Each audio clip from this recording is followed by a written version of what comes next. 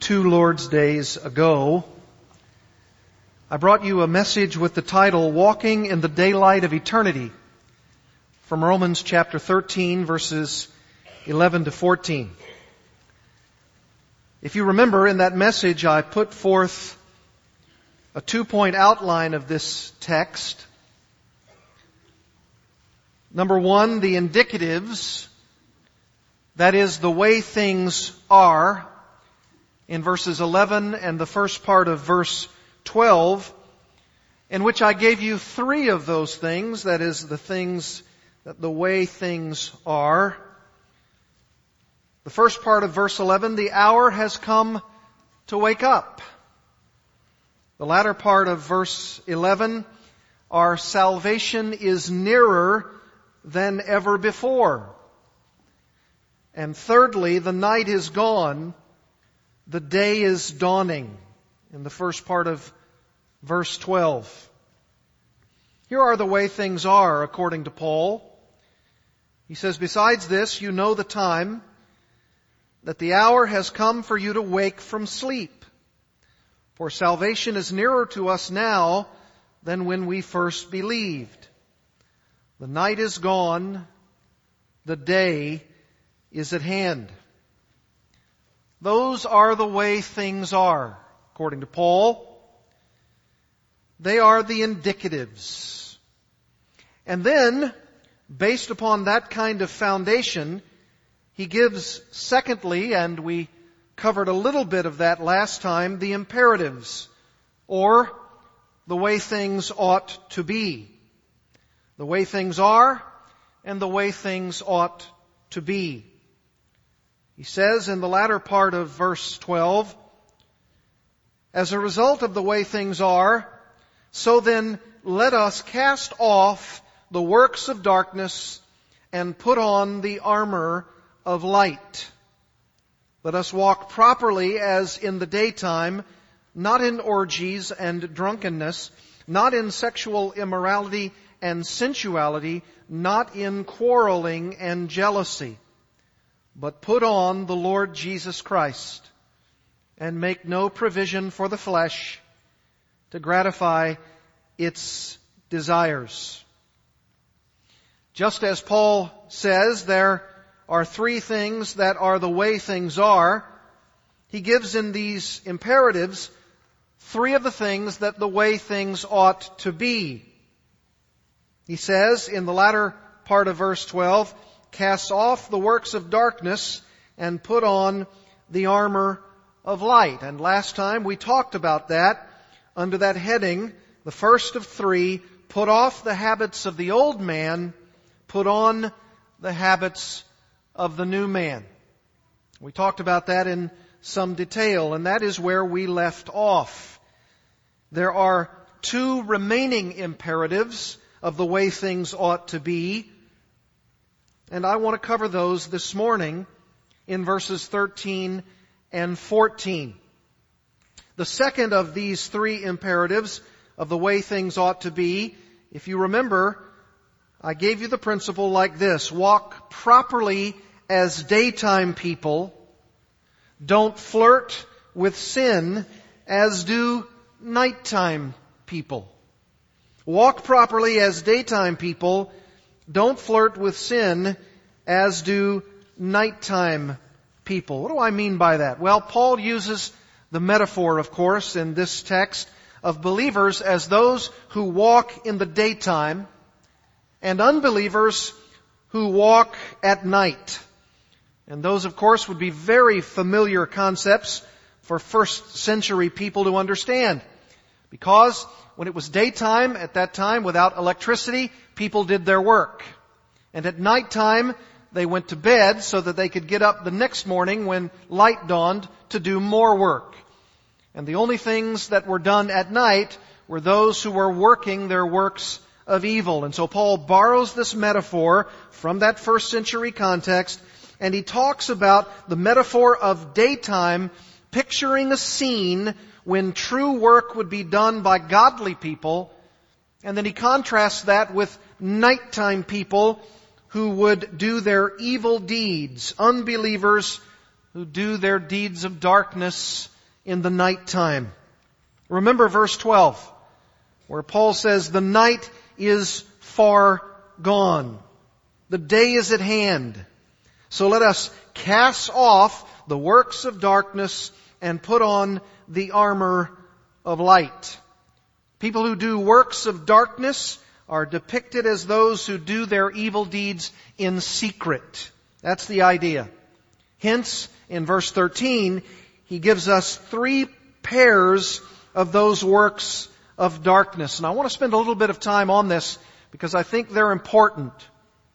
The first pair of nighttime sins is what Paul depicts here, the works of darkness, orgies and drunkenness.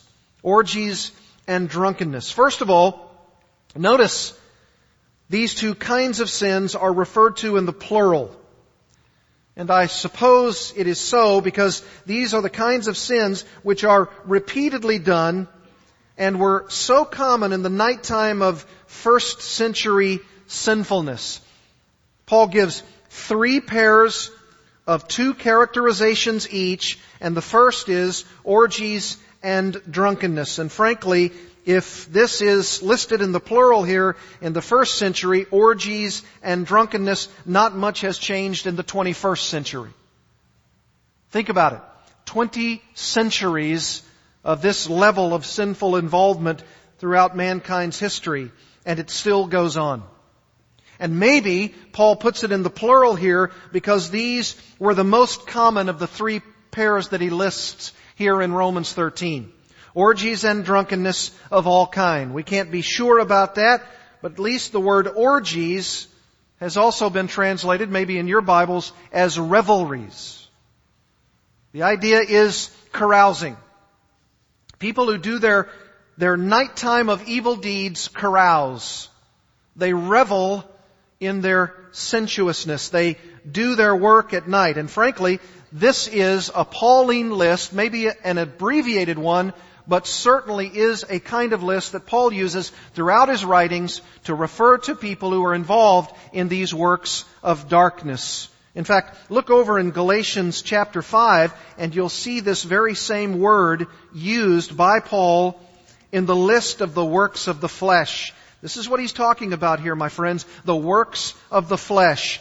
Unbelievers, non-Christians, this is what they do at night. Galatians chapter 5. Verse 19, now the works of the flesh are evident, sexual immorality, impurity, sensuality, we'll get to those in a moment, idolatry, sorcery, enmity, strife, jealousy, we'll also talk about those, fits of anger, rivalries, dissensions, divisions. Verse 21, envy, and then those 2 words, drunkenness, orgies. And then Paul says, and things like these.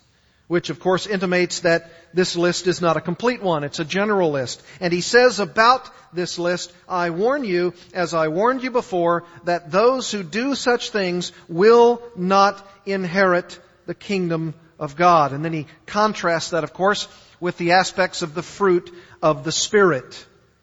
The very word, joined also as it is here in Romans 13 and Galatians 5 to drunkenness, is that idea of an orgy. It's really what the Gentiles were doing, even as Peter said in 1 Peter 4:13, for the time that is past suffices for doing what the Gentiles want to do.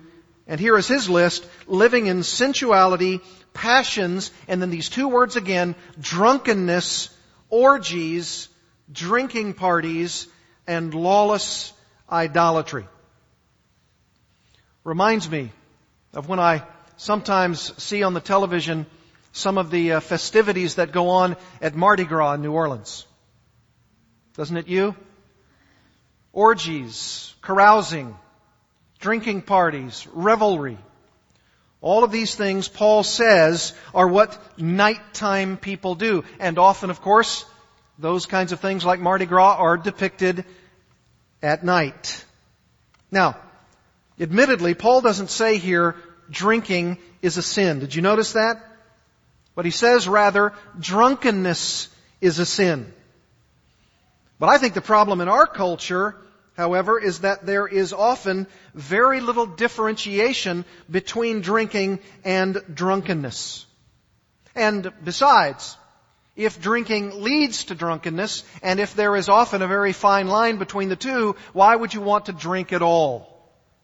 It, of course, leads inevitably, in most cases, maybe not all, but in most cases, to that very idea of drunkenness, which Paul says is a sin. Why risk drinking in the first place? Because drinking can lead to drunkenness, and drunkenness can lead to orgies and carousing and drinking parties and revelry of all kinds. Why be involved with it at all? Why put yourself into the position of dulling your mental faculties? Why would you give yourself over to something that leads to sin? And of course, when you add to that word drunkenness, the word orgies here, kolmos in the singular, you're talking about a lewd, immoral feasting. It's talking about people engorging themselves in a feast, no doubt with food and with revelry and with drinking and with sexual immorality. It's carousing. And as I said, I think of Mardi Gras in this. You can, of course, think of so many other things in your mind. You can think of college parties, frat parties, beach parties, all kinds of things, and so much more. The bottom line is this. It is what people do in the nighttime through their evil pursuits. But what does Paul say? What does he tell us here in Romans 13? He says, let us cast off, verse 12, the works of darkness and put on the armor of light. We shouldn't be involved in those things at all. Why? Because, verse 13, we should walk properly as in the daytime. If night is characterized as the darkness of evil and their pursuits, then we ought to be those of the daytime. We ought to be those who are casting off these works of the darkness, and we're putting on our armor, and in this case, the armor of light.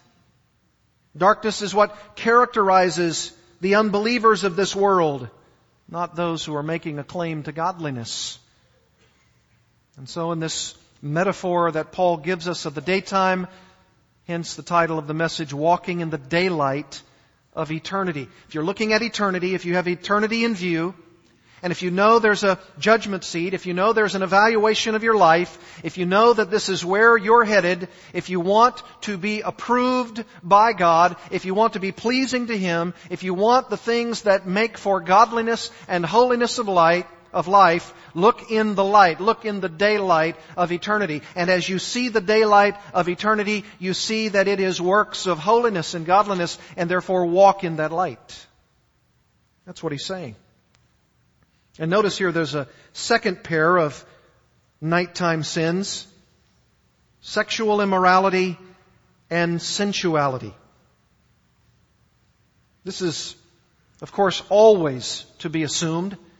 It's almost always assumed in Paul's lists of vices that this would appear, sexual immorality and sensuality. Koi tes kai aselgeis. The idea of sexual immorality and sensuality. Referring, of course, to those who are committing acts of sexual sin, misdeeds, sexual intercourse of a deviant nature, of an unbiblical nature, outside of marriage. These are the kinds of words which depict having to do with things that are consistent with sexual misconduct. Always, as I said, coming up in these New Testament lists of sins. The first word speaks of the act of intercourse itself, and the second refers to licentious behavior sexually. Sexually sinful behavior of many different kinds. And Paul wraps it all up in this word sensuality.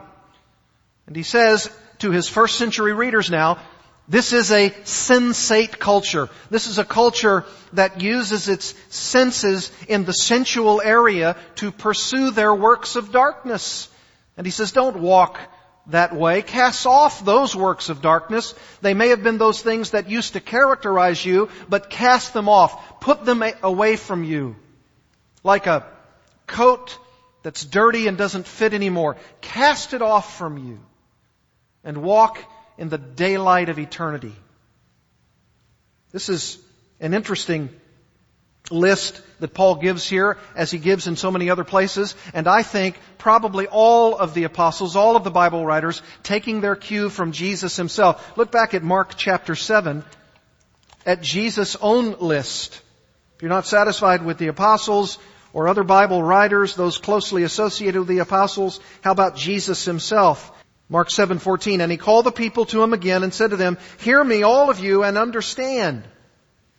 There is nothing outside a person that by going into him can defile him, but the things that come out of a person are what defile him." In other words, it's the stuff that's already inside that defiles him. It's not the things that are outside a person that go into him. It's the stuff already inside that come out of him. Verse 17, and when he'd entered the house and left the people, his disciples asked him about the parable. And he said to them, "Then are you also without understanding? Do you not see that whatever goes into a person from outside cannot defile him, since it enters not his heart, but his stomach, and is expelled?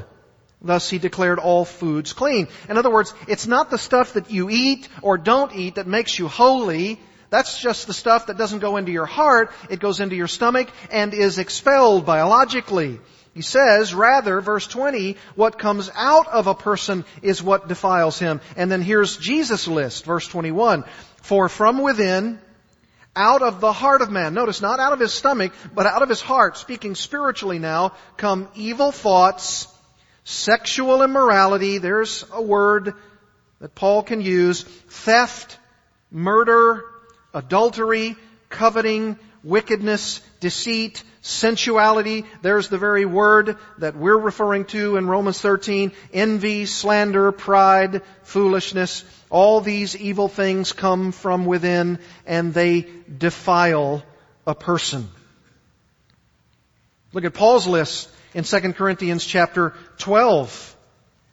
And he uses almost some of the very same language with the Corinthians that he does to the Romans in 2 Corinthians chapter 12, verse 20. For I fear that perhaps when I may come, I may find you not as I wish, and that you may find me not as you wish, that perhaps there may be quarreling, jealousy, two words we'll look at in a moment, anger, hostility, slander, gossip, conceit, and disorder. I fear that when I come again, my God may humble me before you, and I may have to mourn over many of those who have sinned earlier and have not repented of the impurity, sexual immorality, our word, and sensuality, our word, that they have practiced. And I read Galatians chapter 5. The works of the flesh, the deeds of the flesh, against or over against the deeds of the Spirit. And Paul says the same thing there. It's the sins which characterize the people of the night. They aren't characterizing people of the daytime. If you're a person of light, that is, you've come to faith in Christ, you're walking in the light as He is in the light, you don't want to be characterized by those deeds, and indeed you cannot. Because you're walking in the light, and the light is exposing those deeds, even of your inmost heart, and you want to respond to those things by saying no to them, and you fight against them, and you want to mortify them, and you want to kill them. Why? Because they don't characterize you as a person who's walking in the daylight of eternity. Those are the things that characterize people of the darkness. And the two can't coexist. You can't be living in both of them at the same time. There's a line of demarcation. And Paul is saying very clearly here, the night is far gone. The day is at hand. So then let us cast off the works of darkness and put on the armor of light. Let us walk properly as in the daytime, not in orgies and drunkenness, not in sexual immorality and sensuality. We don't walk that way. Why? Because it isn't proper. Let us walk properly as in the daytime. If you're going to do your work during the day, you do the work that speaks of godliness and holiness and virtue and not vice and deeds of evil, those are not to characterize you. You're walking in the daylight of eternity. You're seeing eternity in view. You're looking at the day in which Jesus Christ will come in the Bema seat of judgment, and He's going to evaluate all of the works of your life. And when you stand before Him, you want to stand before Him as though you're a person of the daytime. You're casting off the works of darkness, and you're walking in the daylight of eternity so that He might be pleased with your life, that He might give you reward, that He might help you, that He might give you all that you need to respond rightly to the Lord Jesus Christ, because He's your King, He's your Lord, He's your Master. He's the sovereign of your life. He commands you what to do. He tells you the right things. He commands you to stay away from the wrong things. You look at a list like Jesus gave in Mark 7 and you say, well, if Jesus says those are the things that defile a man, then I don't want to be defiled. I don't want to have that list characterize me anymore, because Jesus is my Lord and my Master. I want to walk in the light as He is in the light. And then Paul gives a third pair of nighttime sins here: quarreling and jealousy. And it's interesting that he moves from what we might say are the bodily sins, the orgies, the drunkenness, the sexual immorality, the sensuality, and then he goes in with this pair of sins to the sins of the speech or of words. And he lists here in verse 13 things that break apart the community with the tongue. And so whether we're talking about bodily sins, which of course are always engineered by the mind, or we're talking about word sins, speech sins, sins of the tongue, which are also engineered by the mind. And he says, quarreling. Or as some translations may have the word strife. It's related to the idea of having an altercation, having a contentious disposition. You're contending with people. This is supposed to be a community of light. This is supposed to shed light on all of the things that we are to do righteously, both behaviorally and with our words. And Paul is telling us, don't have those things which characterize the workers of darkness. And what are those? They quarrel. They have strife.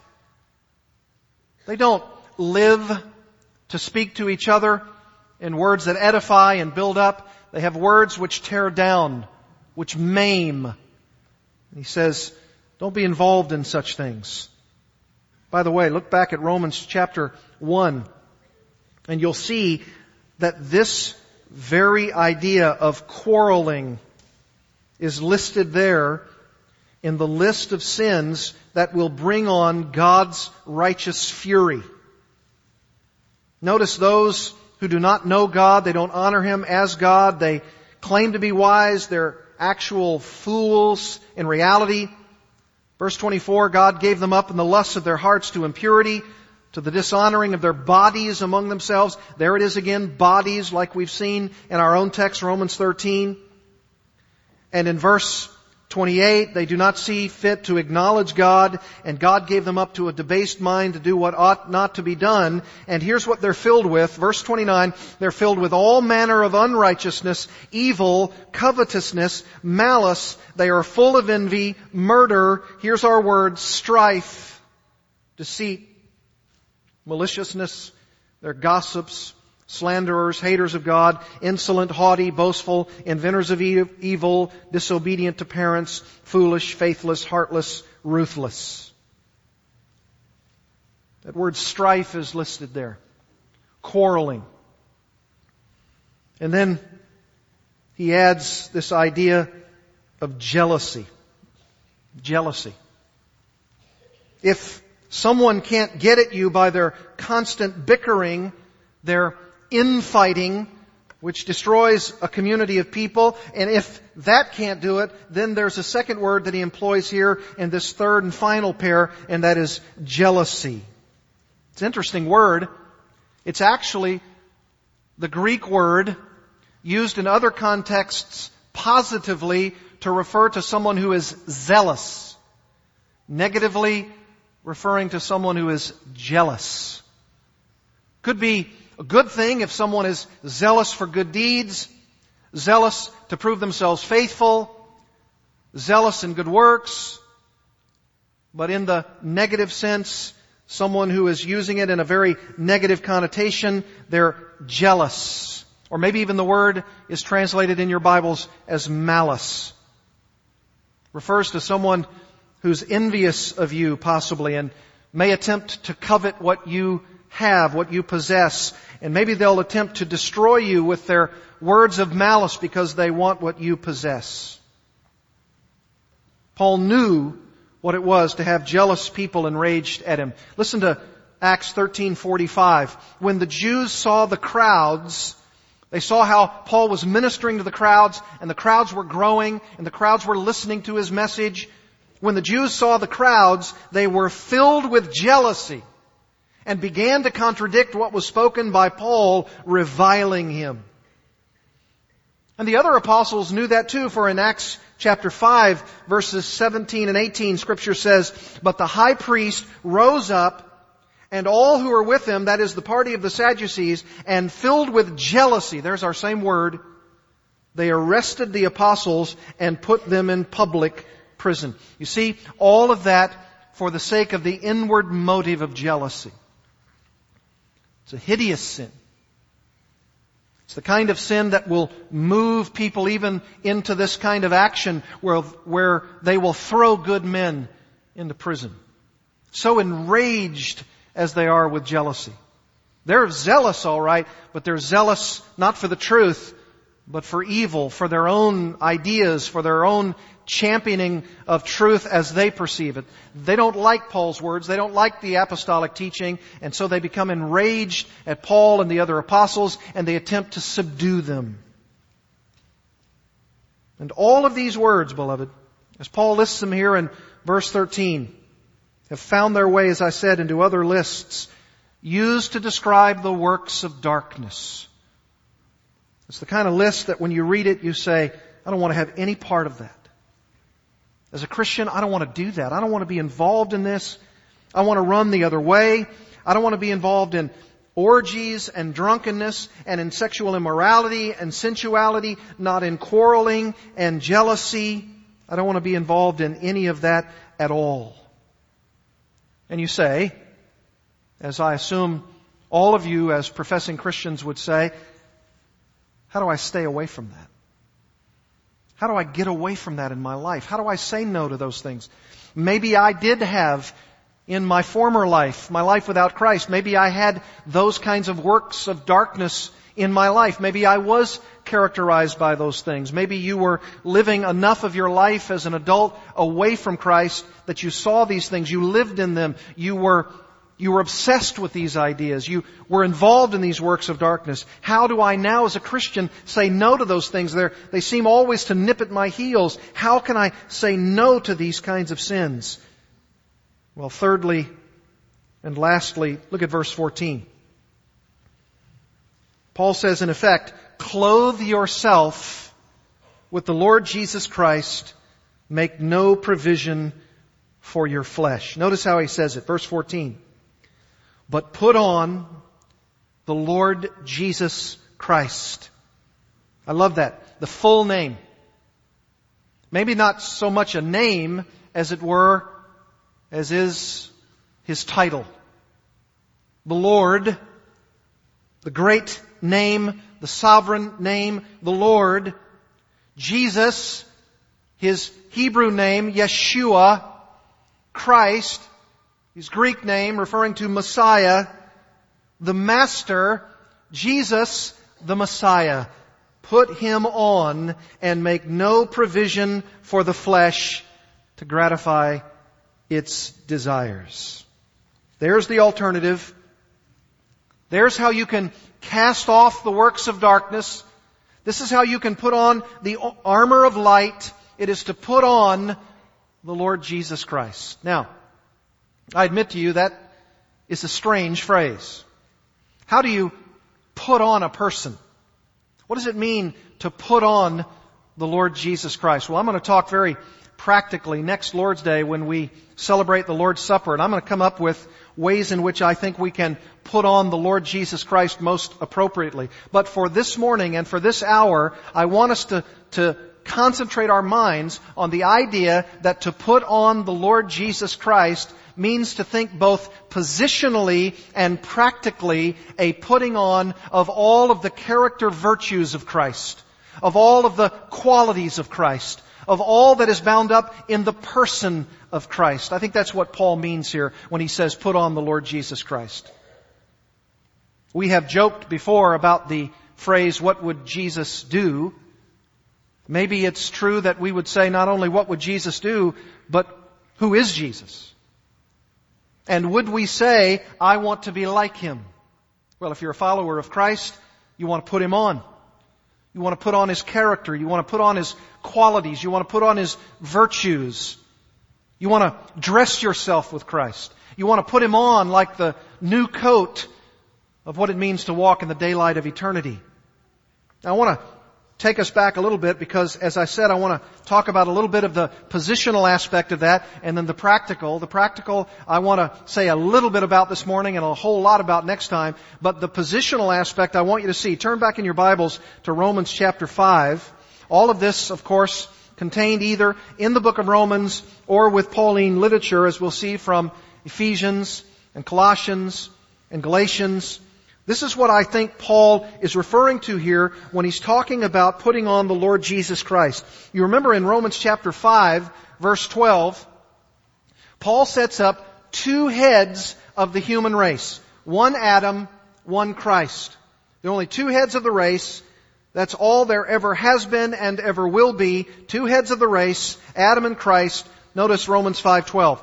Therefore, just as sin came into the world through one man, and death through sin, and so death spread to all men because all sinned. The one man referred to there in verse 12 is Adam. It's very clear. Death reigned from Adam to Moses, verse 14, and then the law came in, and then the law was a schoolmaster to drive us to Christ. And therefore we needed Christ to save us from the head of the human race, Adam, who plunged the whole human race into sin. And who was that one man? Verse 15. For if many died through one man's trespass, Adam, much more have the grace of God and the free gift by the grace of that one man, Jesus Christ, abounded for many. You can't get away from the language that Paul is saying here. Two heads of the race, Adam being one, Christ being the other. There is sin and degradation and death through Adam, and there is a free gift, there is grace, and there is salvation in one man, Jesus Christ. Verse 16, the free gift is not like the result of that one man's sin, Adam's, for the judgment following one trespass brought condemnation. But the free gift following many trespasses brought justification. For if because of one man's trespass, Adam, death reigned through that one man, Adam, much more will those who receive the abundance of grace and the free gift of righteousness reign in life through the one man, Jesus Christ. The language is unmistakable. It's as though Paul would be this rabbinic teacher, and he puts on the screen behind him, on the board behind him, this idea, two columns, Adam here, Christ here. Here are all the ideas of what it means to be in Adam. And he talks about death, and he talks about sin, and he talks about condemnation. And then he puts Christ at the head of the other column, and he says, here is the free gift, here is grace, here is salvation, here's justification. And he says, one man, one man, one man, one man, one man, one man. And he's speaking about Adam and Christ. Now, chapter 6. He says, verse 3, do you not know that all of us who have been baptized into Christ Jesus were baptized into His death? And he uses a metaphor there of being immersed, being dipped into something. And here it is being dipped or immersed into the very death of Christ. Verse 4, we were buried therefore with Him by baptism into death, in order that just as Christ was raised from the dead by the glory of the Father, we too might walk in newness of life. For if we have been united with Him in a death like His, we shall certainly be united with Him in a resurrection like His. So, he uses this metaphor of baptism. It is a death. It is a burial. It is a resurrection to walk in newness of life. And we're baptized into Christ. He's our new head of the race. We've been baptized into His death, His burial, and His resurrection. And we're going to be resurrected just like He is. Therefore, verse 6, we know that our old man, that's the word, was crucified, past tense. In order that, for the purpose that, the body of sin, our sinful life, all the things that characterized us in Adam might be brought to nothing, so that we would no longer be what? Enslaved to sin. You see what the death of Christ means for us? In order that we may no longer be enslaved to sin. It no longer has its reign, R-E-I-G-N, its reign on us. It no longer reigns over us. It no longer empowers us to do its evil and wickedness, and certainly at night. It no longer forces us to ever and always do what we want it to do. We've been freed from it. Oh, I love verse 7. For one who has died, that has been buried in baptism with Christ, raised to walk in newness of life, has been set free from sin, the power of sin, the penalty of sin, and ultimately one day even the very presence of sin. This is monumental teaching. This is tremendous truth. And what that means for us is that when we put on the Lord Jesus Christ, when we are clothed with Him, it's that very same language. We've been buried with Him. We are to be raised with Him. Maybe even the sense of the baptismal clothes that they used in the first century. I've put on Christ. I'm buried and I'm raised to walk in newness of life. I've put on Christ. You say, is there any language in the New Testament that speaks of this very thing? Yes, look at Galatians chapter 3. If you want to see some explicit language now, not using the metaphor necessarily of baptism, but of putting on Christ, like this clothing metaphor, here it is, Galatians chapter 3, verse 26. For in Christ Jesus, Galatians 3:26, you are all sons of God through faith. That is your entry point through the instrumentality of faith. It's not faith in faith, it's faith in Christ Jesus, he says. Verse 27, marvelous words, for as many of you as were baptized, same terminology as Romans 6, into Christ Jesus have what? Put on Christ. See it? If you've been baptized into Christ Jesus, if you've been saved, if you've been born again, all of that salvation language, you've been baptized into Christ, buried with Him, you'll ultimately see a resurrection like His because He was resurrected from the dead. If all of that is true about you, you've been baptized in that way, then Paul told the Galatians, you've put on Christ, like putting on a new suit. By the way, this is a new suit. I wore it especially so I could use this very metaphor. I put on a new suit. I put on Christ. And if you're believing in Christ, you put on Christ. And if you put on Christ, it's like wearing a new suit. The whole world just seems better and better. You've put on Christ. Now you say, wait a minute. All right, if all of this is true, and if Paul is telling me here in Romans 13, sort of wrapping up all of chapter 12 and all of chapter 13, and this is the last word he's going to say on this subject, as I said last time, bookends, Romans 12:1, Romans 13:14, compressing it all together. If this is true, and if I've put on Christ, then why in Romans 13 is this an imperative, put on the Lord Jesus Christ? I don't understand that. If I've already put on Christ, then how is it that I'm to put on Christ? Doesn't make any sense. If I'm already told in Romans 6 that the old man has been crucified, past tense, then how is it that I'm to put on Christ in some kind of imperatival sense? How come I'm commanded to put Him on when I've already put Him on? Is Paul inconsistent with himself? Is he sort of saying something with a double jeopardy? What's going on here when he's talking about the idea in Romans 6 that you have seen the old man crucified, past tense, and yet he says here in chapter 13, put him on. I thought we put him on. I thought Galatians 3:26 and 27 says, you've put on Christ, as though it were a past tense reality. What's going on there? Here's the idea. Here it is. It is true of you positionally. It's true of you in the state of your being, in the status of your life, and it also must work its way out practically in your life. That's what he means. It's true of me in terms of the indicative. This is the way things are. You're in Christ. You've been buried.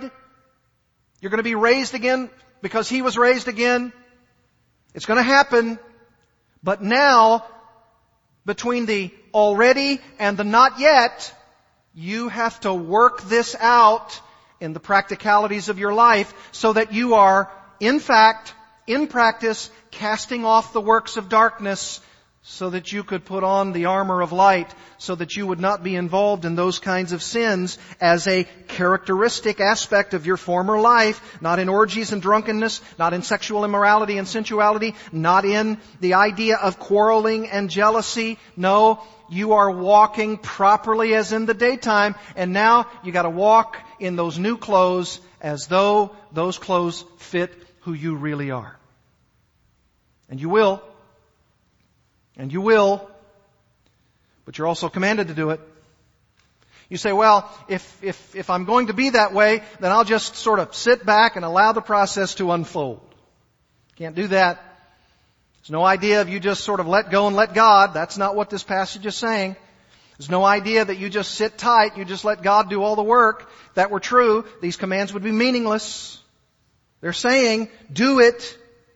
Imperatives, commands, put on the Lord Jesus Christ. How do I do it? Practically every day of your life, this is what you do. Ephesians chapter 4. This is how you do it. This is what Paul tells us. If the position verses are Galatians 3:27, Romans 6, Romans 13, if those are the position ideas, Romans 13 being the practice out of the indicative, then here's chapter 4, verse 24, and put on the new man. It's an infinitive with imperatival force. Put on the new man, created after the likeness of God in true righteousness and holiness, therefore having put away falsehood. You see, verse 22, put off the old man, which belongs to your former manner of life. You see, that's what you're doing. You're the new man in Christ, under Christ as the head of the race, and all of the rest of your life submitting to the Lord of that race, Jesus Himself, and you submit to Him by putting off all of the things that used to characterize you, your former manner of life. And verse 23, you're renewed in the spirit of your minds. And you're putting on the characteristics of the new man in true righteousness and holiness. And then he gives a list of what those things are. Falsehood, speaking truth. Not being angry, deal with your anger. Not giving opportunity to the devil. Not stealing, but rather doing honest work. Not having corrupting talk that used to characterize you, but now only that speech which is good for building up. Not grieving the Holy Spirit, but letting all bitterness and wrath and anger and clamor and slander be put off from you, along with all malice.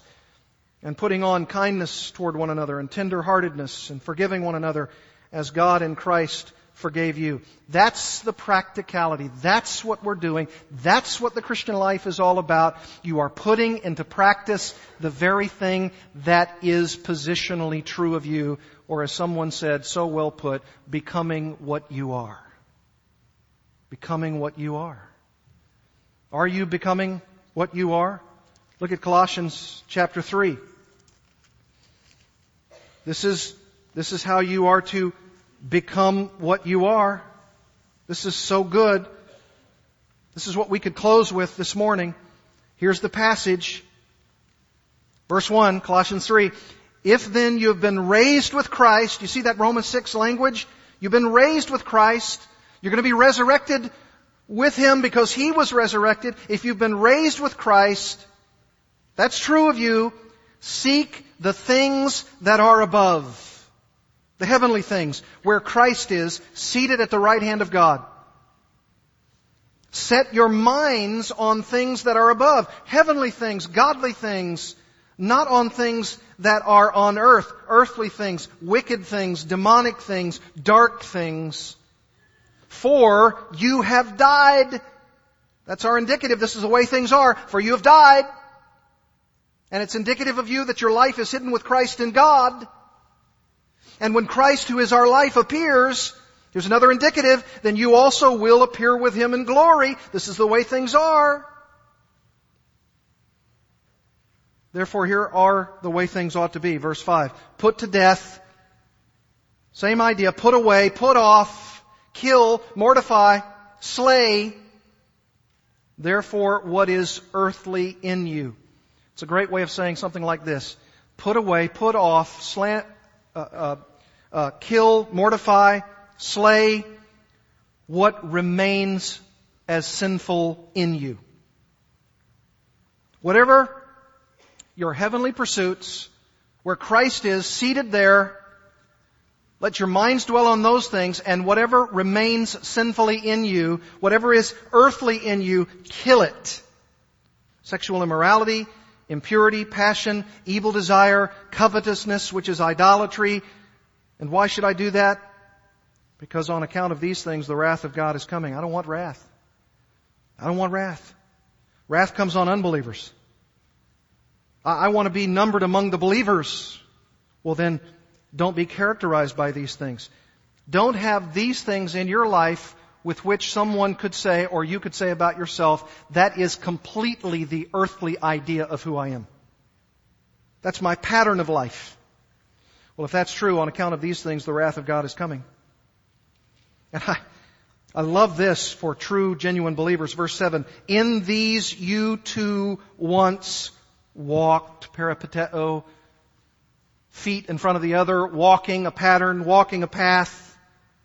You once walked when you were living in them. That's characteristic language. You were living in them. That's the way you were. Verse 8. But now you must put them all away. And you say, wait a minute. I thought I was living in them. I thought I once walked in them. Why do I have to put the things away in which I once walked and in which I once lived? Why? Because they're remaining sin in you. How many of you, when you came to Christ, at that moment was completely, totally new with no sin whatsoever? I'm sorry, I don't see a hand. Why? Because when we were born again in Christ, we were new, but not totally new.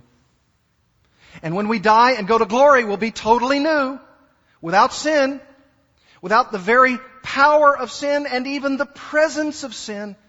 It'll be totally eradicated from our life. But until then, we battle it. And it is true that you once walked in these things and you once were living in them. And in that life of yours and mine, there are some of those things that hideously so still remain, and I hate them, and I don't like them, and I want to be delivered from them. It's like Paul in Romans 7. And then he says the very thing he ought to say, verse 8, you must put them off like a pair of old dirty clothes. Put them away. Anger, wrath, malice, slander, obscene talk from your mouth. Do not lie to one another, seeing that you have put off the old man with his practices. And you have put on the new man. See, all the stuff that you used to practice, the stuff that you used to do, the stuff that used to characterize you, the stuff that you lived in characteristically, those things are gone. But you have the vestige. And sometimes that vestige seems in and of itself overwhelming. I've heard it said, and I think it's absolutely true, the closer you come in your sanctification glory, the less sin that is there. But the less sin that is there is more heinous to you than ever before. The closer you get to Christ, the closer you get to the light, the more the light exposes the remaining sin, and the more remaining sin that's there, you think there's so much there. The light is exposing so many things. And you would say to yourself, well, look, I see this list here, and I see anger and wrath and malice and slander and obscene talk and lying. And I have to ask myself the question, does it characterize me? It seems as though it does. Well, then maybe you're not a Christian. Maybe you haven't put on the new clothes at all. Maybe you haven't put on Christ. Maybe that's true. Maybe you've been playing church. Maybe you've been doing the things that make it look like you got new clothes on. And it may be that you bought some new clothes and you put them on the old ones. And guess what? It doesn't fit. You got to take the old clothes off. You have to put on Christ. Have you put on Christ? Have you put on Christ? There is no putting on Christ if there is no putting off of the works of darkness. If you haven't cast them off, if you're still living in them, if they're characteristic of who you are, if there's an unbroken pattern of sin in your life and there's no pattern of righteousness, then you haven't put on Christ. You say, how do I say no to it? Look at Romans 13. Make no provision for the flesh to gratify its desires. You see, if you're truly a Christian, you're going to look at every provision that you make in your life, your eyes, your ears, your hands. That's the bodily part, and your mind. And you're going to say, I'm not going to make a provision for this.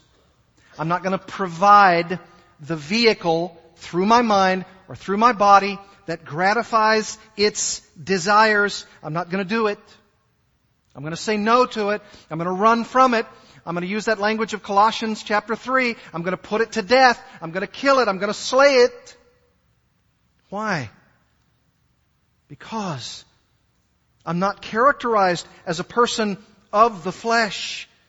For in a person's flesh, they cannot please God. Romans 8. Going to make no provision to gratify its desires. It's what Jesus did on that cross to deliver me from the very gratification of my desires from before. I don't want it. I want to put on the Lord Jesus Christ. I want to be baptized into Him. Have you put on Christ? Oh, if you haven't, I urge you. I plead with you. One of the ways that you can know whether or not you've put on Christ is to look at your very life and ask, who's my master? Is it the Lord Jesus Christ? Is that the way I walk, endeavoring to please Him? Endeavoring the desires of the Spirit and not of the flesh. Oh, I bring you glad tidings of great joy that you can be, even today, delivered from the gratification of the flesh. Bow together with me.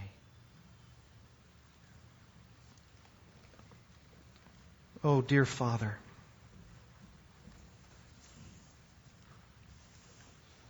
through me, we ask the question, Is this your desire? Anyone sitting here within the hearing of my voice, is your desire to put on the Lord Jesus Christ?